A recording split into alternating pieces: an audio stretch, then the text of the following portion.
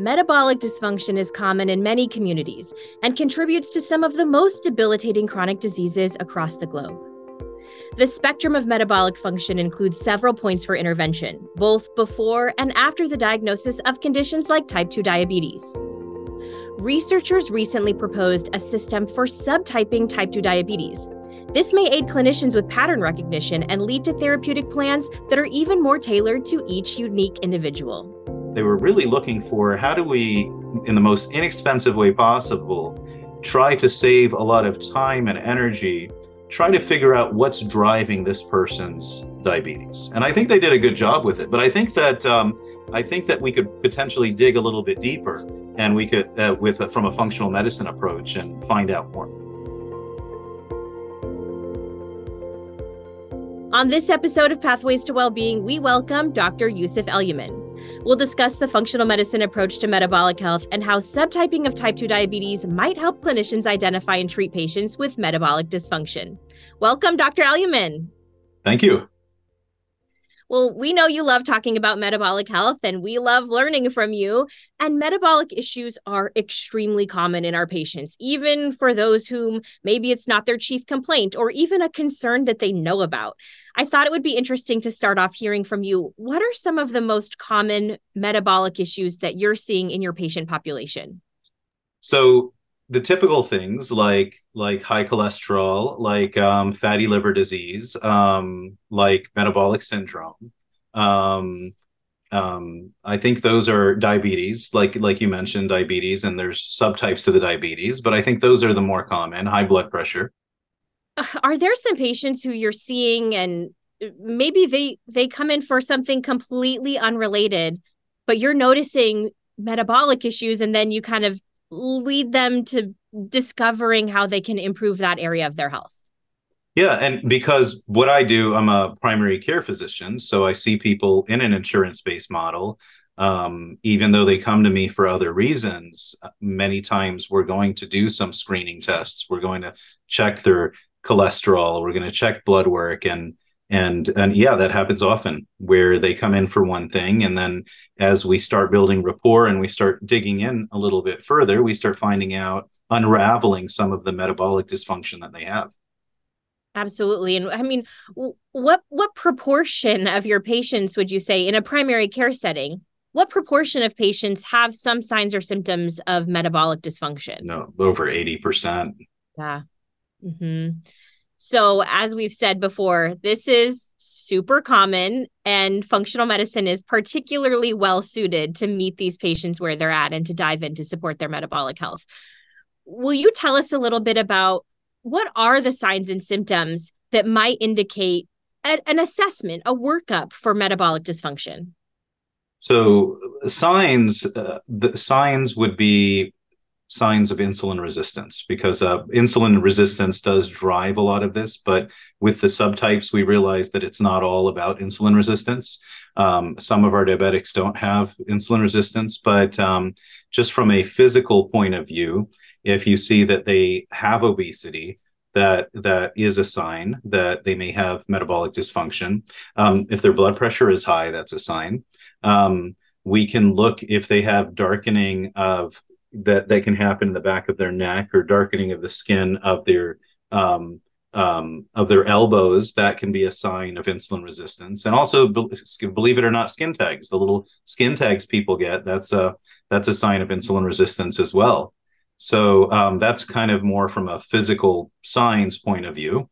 And then looking a little bit deeper, then we can look at lipids, and in functional medicine, we deal with advanced lipids. Actually, one of the things that I teach on the cardiometabolic module is the advanced lipids, how to interpret and check advanced lipids. So we not only look at regular LDL, which is referred to as bad cholesterol, but it's not really bad cholesterol. If there's too much of it, it's bad. But there's the LDL, there's the HDL, the triglycerides, and the total cholesterol that everyone's accustomed to looking at. But we also are going to look a little bit deeper, and we're going to look at the particle size of the LDL. So the LDL, or what's called bad cholesterol, in some cases can be the big fluffy ones that don't cause an issue, or the tiny ones, which cause an issue. good cholesterol as well. Good cholesterol's job, or HDL, is to take cholesterol out of your tissue and bring it back to the body, or bring it back to the liver. And if the good cholesterol could be dysfunctional, the good cholesterol could be, is it the larger stuff that works better, or is it the tinier ones? So, and we look at inflammation as well. And another thing that a lot of people are not looking at is uric acid. So uric acid isn't just about gout. Higher uric acid can cause lowering of nitric oxide levels, fatty liver disease, and metabolic dysfunction. So that's another one we would be looking at. Right. I'm hearing from you. There's so many tools that we can call upon to assess someone's metabolic health. And one thing I think is really powerful about these nutrition-oriented physical exam findings that you've mentioned is these are observations we can make about our own body. So maybe we haven't been to the doctor for a while, or we have a doctor who maybe isn't so savvy in the field of nutritional physical exam. We can make these observations about ourselves, and it gives us a bit of an empowerment to go to our clinician and say, hey, I suspect something is happening. What can we do to look further into this? Yeah, absolutely. And I mean, for me, every time I teach on IFM's module, I look in the mirror afterwards and I see I have more gray hair in my beard. I don't know what that's about, but I'm sure there's a connection. I'm sure there's a connection, but then we know you have so much fun that it reverses your biological aging, and oh yeah. In the end. On the inside, it makes me youthful, and actually, I think it makes me look a little smarter. What do you think? A little bit? A little smarter, very youthful. And as we're making all these observations, and we're thinking about, once you know the physical exam findings that you're looking for, you can never unsee them. Do you find yourself out in the world diagnosing folks with metabolic conditions when you're at the state fair, you're at the grocery store, because now you know? Sometimes you can obsess a little bit, and I have to turn it off. Quit staring at people. Move on. Yeah, I totally understand that. So it's not what you think. I'm just looking at that darkening of your arm. Like I'm trying to assess your insulin over here, which we can do with some blood work. Like you said, we have some tools. I think many people will go to their doctor, let's say for their annual exam, and they might get, their complete blood count and their comprehensive metabolic panel, maybe just a standard lipid panel. But you've mentioned so many of these other tools. Do you have any advice for our listeners who might be patients about, how you might talk with your doctor about the importance of ordering some of those other metabolic markers? I would talk to him. I would say, look, I went to this podcast and or I watched this podcast, and they were talking about advanced lipid testing, and there's that the regular lab can do something called an ion mobility, or a RMR, and I can get like an inflammation test, a high sensitivity CRP, and even a uric acid. And would you be willing to do that? And they may say yes, and they may say no, but maybe look into whatever lab your insurance allows if you're going through insurance, and maybe get some of that information ready. But also try to find a practitioner that knows how to deal with these things, so that you're not having to do all the work. Right. Yes. The power of functional medicine. And even let's say that someone doesn't have access to a fasting insulin.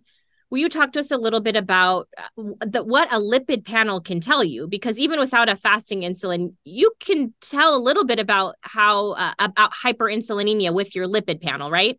Yeah. So with your just a standard lipid panel, if your triglycerides are high, then that, and not just regular lab high, if they're greater than 75, that's a good indication that you have some sort of insulin resistance going on. Now, the liver has an enzyme called hepatic lipase, and that breaks down triglycerides. So there are some people that are going to have, genetically, they just make more hepatic lipase, and they have insulin resistance, but their triglycerides would look okay. So that's why it's not 100%.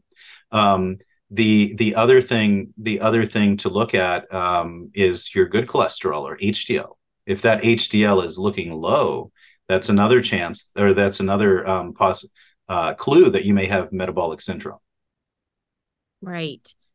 And when we're working at patients, you talk about this in the cardiometabolic module, about kind of the natural history or the natural progression of how your body becomes insulin resistant, and and all of the effects that has on your glucose control. I've read and learned from functional medicine that sometimes we can see our insulin, we can see hyperinsulinemia or elevated insulin like 10 years before we see a progression to diabetes. Is Right. that something that you're seeing out there in the real world? You're catching a hyperinsulinemia in patients who, are on that track to progress to diabetes? Yes, yes, all the time. And it's not just what's becoming more readily available is a test called an insulin resistance score, and it not only looks at insulin, it looks at C peptide, and it gives you a insulin resistance score from that. So it's going to look at based on those numbers. There's a formula or a calculation, and it will tell you if it's looking like you have insulin resistance. So insulin, the pancreas, it makes an insulin, but it starts off by making something called proinsulin. And proinsulin is really two molecules. It's an insulin and it's a C-peptide stuck to each other. And that gets cleaved off. And the insulin, it actually gets used up by the body much faster. And the C-peptide will linger around a little bit longer before we clear it out. So because it's looking at a more complete picture, I would encourage people to try to get that. And you can tell your provider. I know sometimes all insurances are different, but if you use abnormal weight gain, or if you use some symptoms like fatigue, sometimes it gets covered, checking that insulin resistance score. And is that something that you need through any fancy specialty labs, or this is something that you're ordering through our national labs that are very readily available to us? National labs readily available, insulin resistance score. Great. Yep, that's very helpful. And I think what you're saying and what we're talking about is that metabolic dysfunction is a spectrum, and that there's all of these checkpoints along that spectrum. So when you're in clinic, how might you address someone with signs of insulin resistance versus someone who's pre-diabetic versus someone with frank diabetes? So I think the big thing is to make a big deal about all of it. Unfortunately, one of the things that I see often is, even if it gets to the point where their blood sugar is elevated, but it's not at the point where they would be diagnosed with diabetes. For example, a fasting sugar being 126 2 times is needed to make that diagnosis. So they may see your fasting sugar of 110, and the doctor or the provider they see says, "Oh yeah, you're nothing to worry about. Your sugar's a little bit high." So what we're going to want to do is we're going to want to catch it when it's in that pre-phase, and then we're going to talk to them about it. We're going to want to figure out. We would obviously do more testing and try to see what metabolic pattern we're seeing, like what are the things that are off, and we go back to the basics. We work on a healthier food plan. We work on making sure they're getting enough exercise. If they have jobs where they're sitting often, we have them set a timer every hour, or every 2 hours if they have to, but every hour, get up and walk for 2 minutes and then go back down and sit. That things like that can be extremely helpful. There's different forms of intermittent fasting that we can sometimes implement with them. So there's a variance amount of ways of that we would tackle that. And the big thing is gauging patient readiness. But I think the first start is that you empower the patient with the information and what it means, and letting them know that there are things they can do about it. And then you gauge the patient's readiness to see what kind of changes they're willing to make. And then from there, they are the ones that are the captains of the ship. We're just helping them, guide them along. And we have to remember that. Maybe they're not ready. Maybe they're not ready to exercise, but maybe they're willing to walk for 5 minutes a day. Very important, the readiness to change. And I'll just reiterate, wherever you're starting on that spectrum, the foundations are going to be lifestyle medicine, is what I'm hearing. Yes. Lifestyle is number one. Mm-hmm. And I have to ask the question that I know everyone is thinking: is it possible to reverse type 2 diabetes? It is, depending on which subtype of diabetes and how far along it is. So if you catch it early, I believe if you catch it early, and you dig deep enough and you work hard enough, I believe that most cases we can reverse. Sometimes we can't figure out what's causing it, and sometimes it is what it is. But it's my belief that the majority of them, if we catch it early enough and we look at the right things, we can. Well, this is the perfect time for us to talk about these subtypes, because we know that a group of researchers in 2020 put forward this diabetes subtyping framework that essentially divides type 2 diabetes into different categories based on clinical parameters. And the hope is that then we have better personalization of our treatment plans. Right. Will you just give us a little primer and tell us a bit about these subtypes? Yeah, so they call them, they're different clusters. So they call them different clusters, and it wasn't just the 2020. I believe there was something in 2017. And if you look at the literature, they've been talking about these subtypes before. But bottom line, the whole their whole purpose is to take a look at people that are diabetic and to say what is causing this person's diabetes, because we know that there's several possible imbalances that can cause diabetes. So first of all, what is diabetes? Diabetes is having an elevated blood sugar either through checking a test like a A1C hemoglobin, or which is an average 3-month blood sugar, or a flat fasting blood sugar, or a non-fasting blood sugar, or a blood sugar after taking what's called a glucose tolerance or challenge test, where they take a certain amount of sugar. But bottom line, the way that they test it, there are different number values. And once it hits a certain number value, you can be diagnosed with diabetes. But once they have that elevated blood sugar, we don't know for sure what is driving it. So what could be driving it? Well, the first one that happens it's the most common to hit the younger children, not younger non-obese children, and that's going to be like an autoimmune type. But it turns out that adults can get an autoimmune type as well. Autoimmunity is when the body is attacking itself. So what happens is that our body makes these antibodies for some reason or other that will turn around and attack the cells in the pancreas that make insulin, and you destroy the body's ability to make insulin. You need insulin to drive blood sugar into muscles, into other tissue. And what ends up happening is if you don't have enough insulin, then the sugar will wait around and it can't make its way in the muscle, and then the higher sugar can lead to all kinds of issues. So so adults could be in that first cluster or subtype, and that's autoimmunity. The second one is severe insulin deficiency.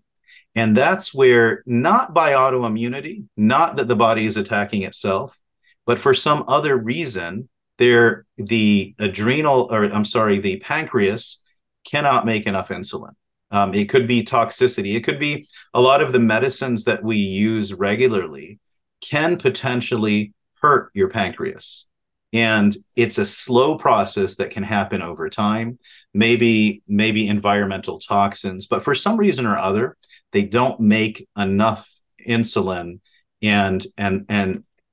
or they went through like an insulin resistance, and over time they turned into that. But if you're catching them in the beginning, this subtype, we don't know if it's autoimmunity or not, but we do know that the pancreas can't make enough insulin. Your problem is insulin.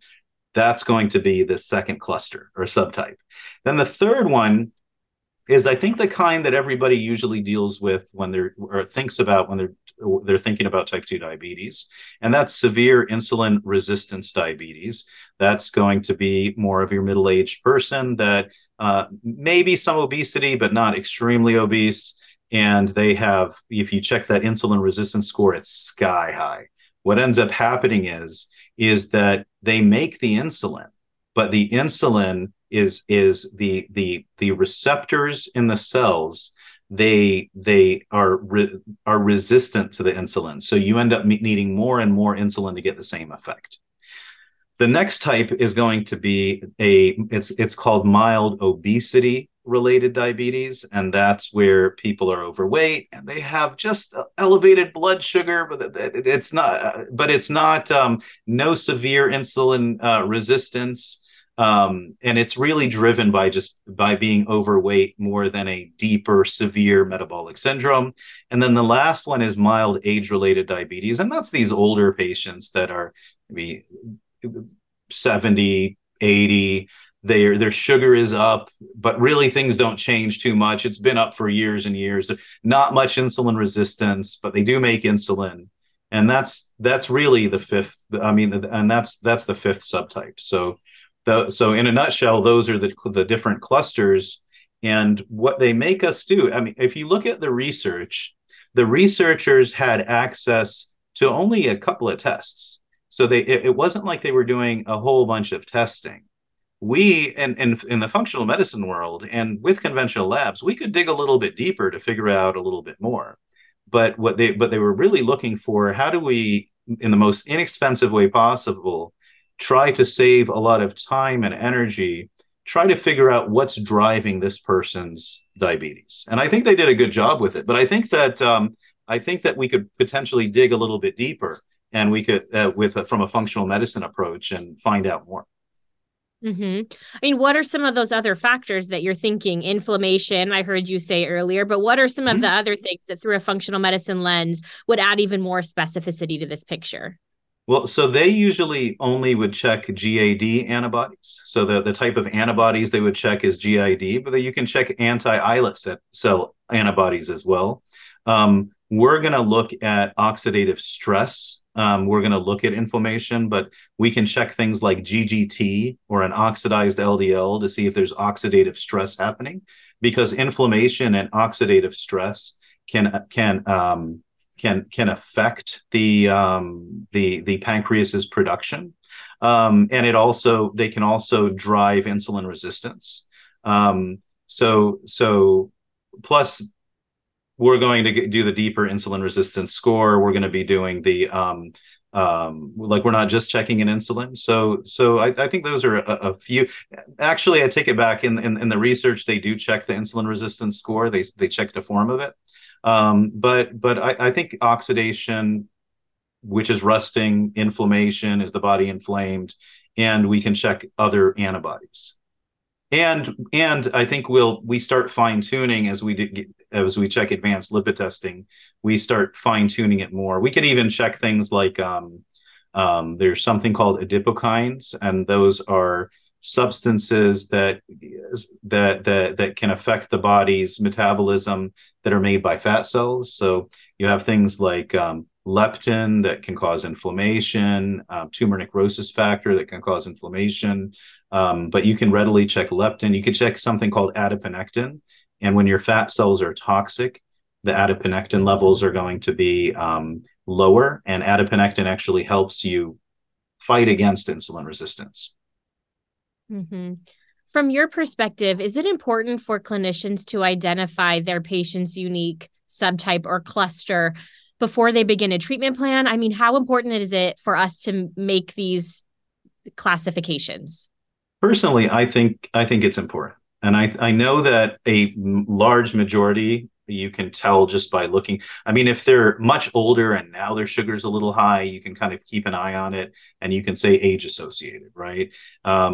If they're younger and you're just not getting anywhere with treatment, it may the typical treatment, it may give you a sign. But I think that because these tests are readily available, I think it makes sense to check them early on. I'll give you another test that I like checking.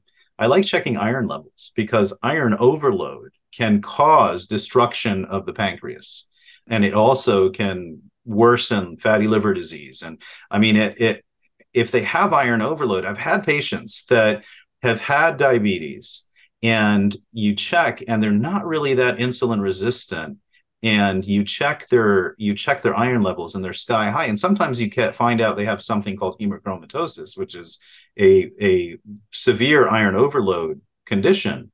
And by having them go give phlebotomies or giving blood and getting that iron level down, I've seen their diabetes reverse. So I think it's important, at least in the beginning, testing it. Now, do I check antibodies in everybody? If it's a typical, a lot of times they've been diabetic for years. So if it's an autoimmune condition, then and they've been diabetic for 10 years, it's probably not autoimmune. But if it's a brand new diabetic that wasn't diabetic and now all of a sudden they're diabetic, I would probably look for all of them. Mm-hmm. What about patients who maybe have other autoimmune conditions? Like they also have Hashimoto's, thyroiditis. Oh, Is that raising your index of suspicion that they might have an autoimmune type? it would because autoimmune conditions run together. So interesting. Now, looking at treatment, the conventional conversation around these subtypes has really been mostly focused on pharmaceutical management, but it seems like this framework might also be helpful for personalizing our lifestyle recommendations. Is that, I mean, from your perspective, is that helpful as you're creating a functional medicine treatment plan? Very, yes. I'm picturing, as you're telling the subtypes, like all the different nodes of the matrix popping up. You mentioned the autoimmune types, and I'm thinking defense and repair. And maybe I wouldn't think to go there so quickly if I didn't know that there was an immune component. Right. Absolutely. So there's the defense and repair. So if there's an issue with the immune system, so I mean, we can go through them. So if somebody has more of an autoimmune thing happening from a defense and repair point of view, there are certain things that increase our risk of autoimmunity, and then there are certain things that drive the autoimmunity. So with autoimmunity, for some reason, your body is attacking itself. So if your body is attacking itself, you want to ask why. Why is it attacking itself? Your body's supposed to attack something that's foreign. So if your body is attacking itself, that means you look foreign. So then how can our body look foreign? What will make our body look like it's something that is not recognizable, like the enemy? Well, what makes your body sense foreign earlier on would be something like a vitamin D deficiency or not having the right good bacteria in your gut. So we can work on their gut and we can optimize their vitamin D levels. A lot of times providers don't look at the right level for vitamin D. It's the 25 OH vitamin D and we want it 50 or greater, where the lab says that most labs say that 30 is okay. So you would make sure that that's all okay. And then you look at what can make the body look different. Well, there's something called molecular mimicry. So molecular mimicry is where maybe there is a food that you're eating, and there's a region on that food, along with something called leaky gut, where now large particles are leaking in your bloodstream, but a region on that food that looks very similar to a region in your body. And the more you eat that food, the more your body tries to attack it because it thinks it's a foreign invader, and then it turns around and attacks your body. That's molecular mimicry. The other thing that could happen when you have toxins in your body, toxicity, toxins change the way your body looks. So if you change the way your body looks, there's more of a chance that your body's going to attack itself. Another thing, sugar, which already we know diabetes is a problem with sugar dysregulation. Higher amounts of sugar, what they do something called glycate or caramelize. So if you're glycating, if you're caramelizing your tissue, it could look foreign. And that caramelization or that foreign, that could cause your body to attack it.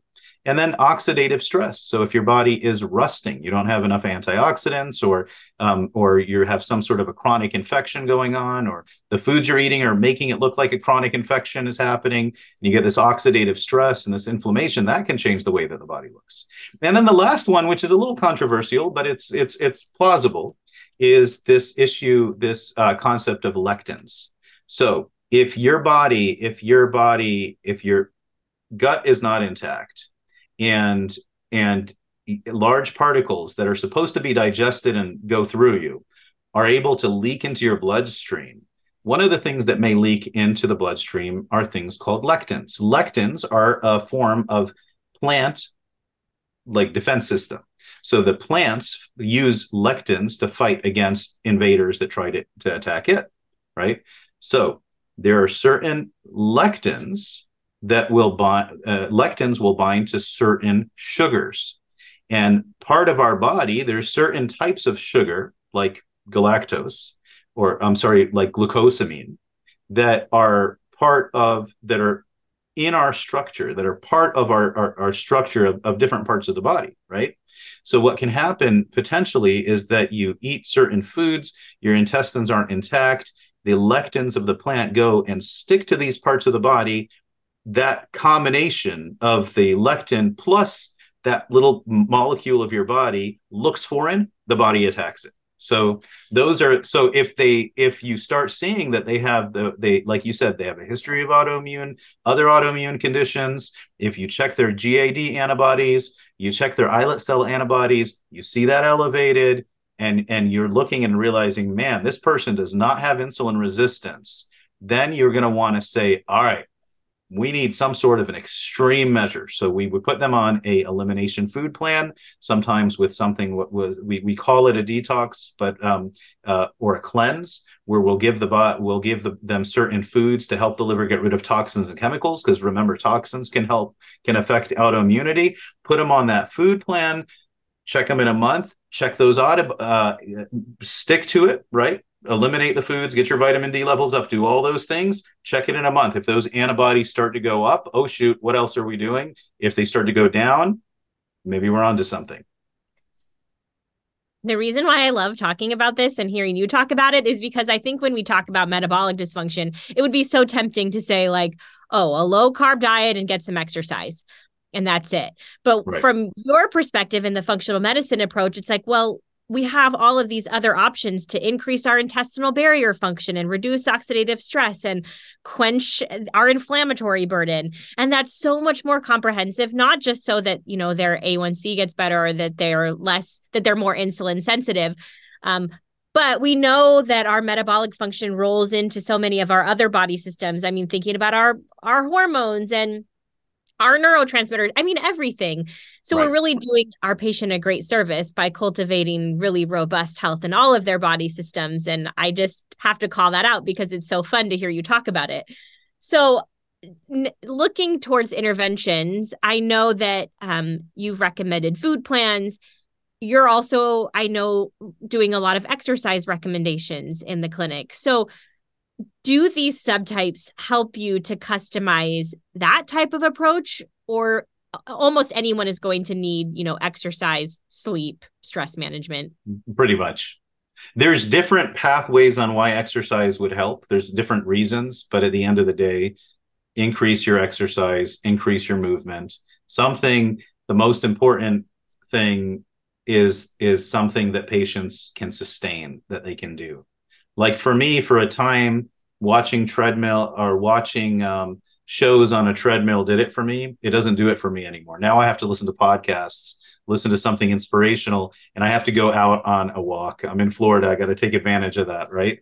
But there was a time in my life where that just didn't do it for me. I get bored. But I realized you go 15 minutes in one direction, you have no choice but coming back.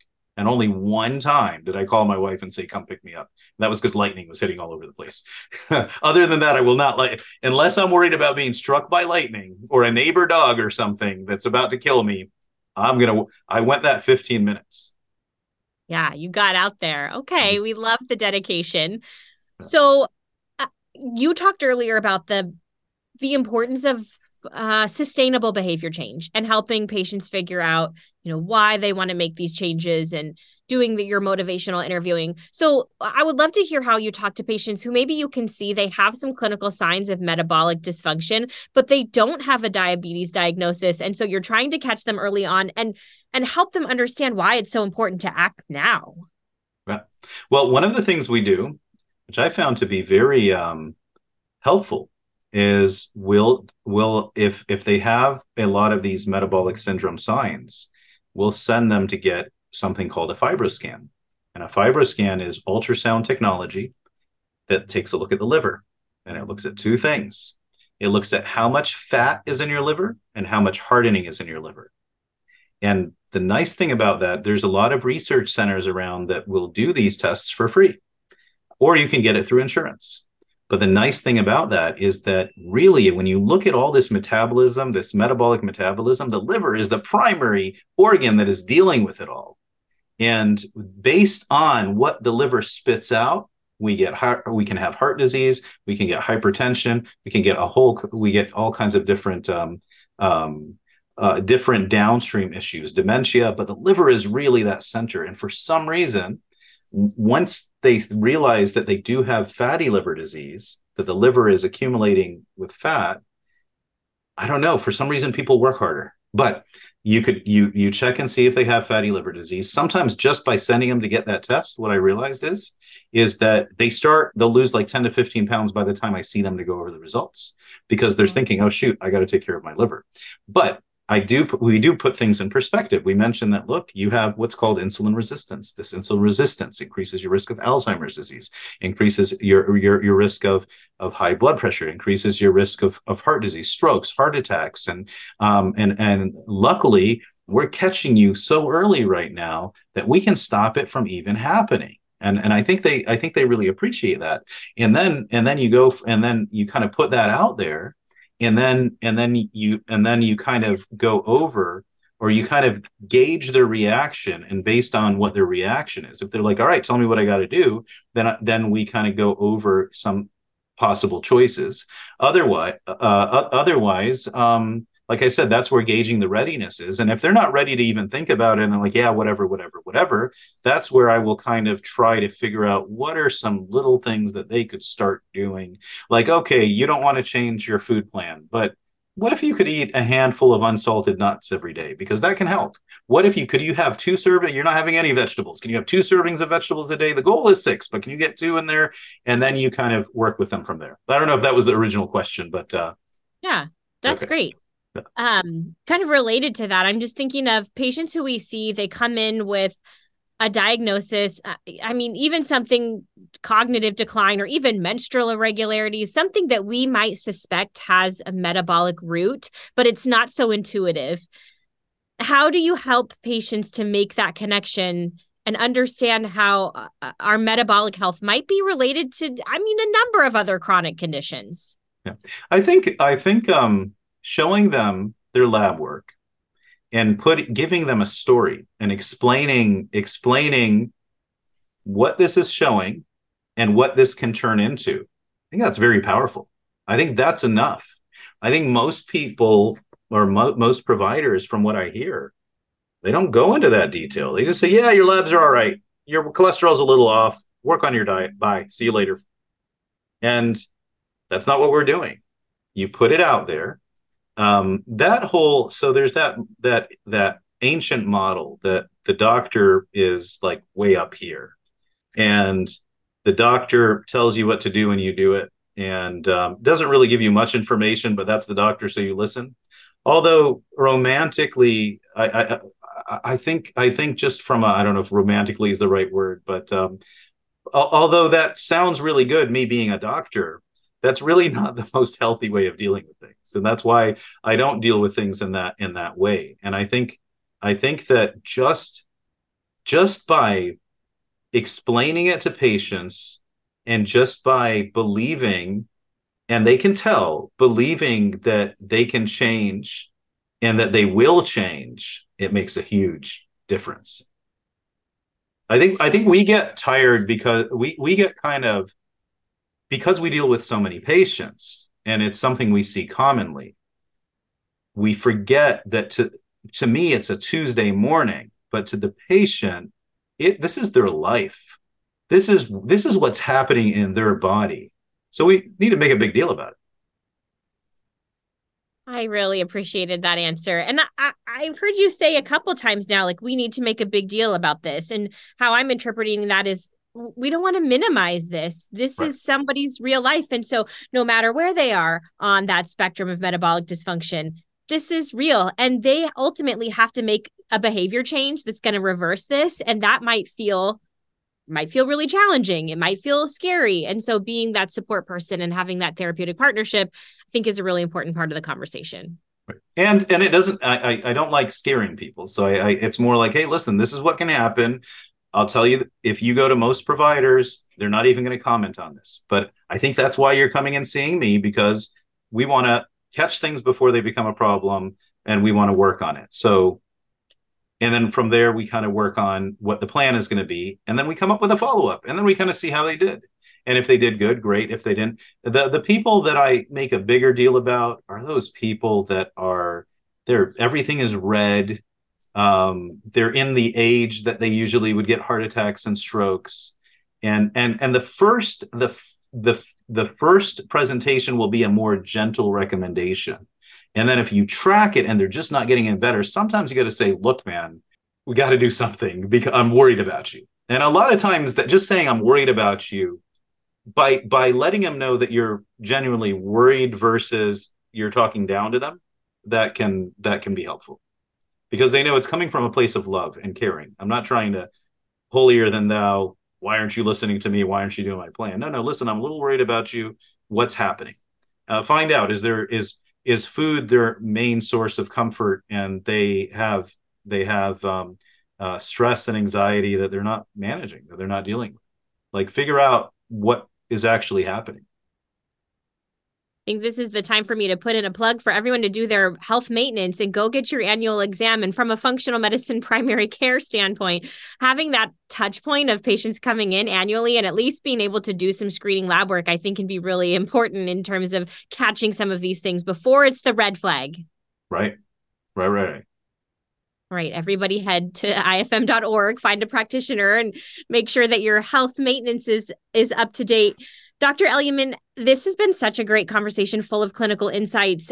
Do you have any final advice for clinicians who might be out there listening and they're wondering how they start implementing these tools to improve their patient outcomes? Yes, I think there are different groups, maybe Facebook groups out there that they could join. I think working and seeing what the Institute for Functional Medicine has to offer. I mean, yes, I do teach on the cardiometabolic module, but I'm only there because the Institute for Functional Medicine changed my life, changed my practice, changed my patient's life, changed my family's life. So it's something that I believe in. That's why I'm part of it. But take a look. Go take a look at the modules. I've never paid for a module and came back and felt it, because there's just so much more that you learn and so much more that you can do with patients. I've never went broke from paying for conferences. Let's just say that way, because it comes back to you. It comes back to you. But I would say take a look, take a course.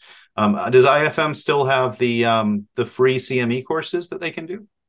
There's so many free offerings to get your sea legs in functional medicine. And I think this conversation highlights so many reasons why that functional medicine approach is extremely powerful. So I wanted to thank you so much, Dr. Elyman, for your time today and sharing your clinical experience and your passion for this topic. It's just been a pleasure chatting with you today. Now, the pleasure is all mine. To join the conversation on this topic, visit IFM's pages on Facebook and Instagram. For more information about functional medicine, visit ifm.org.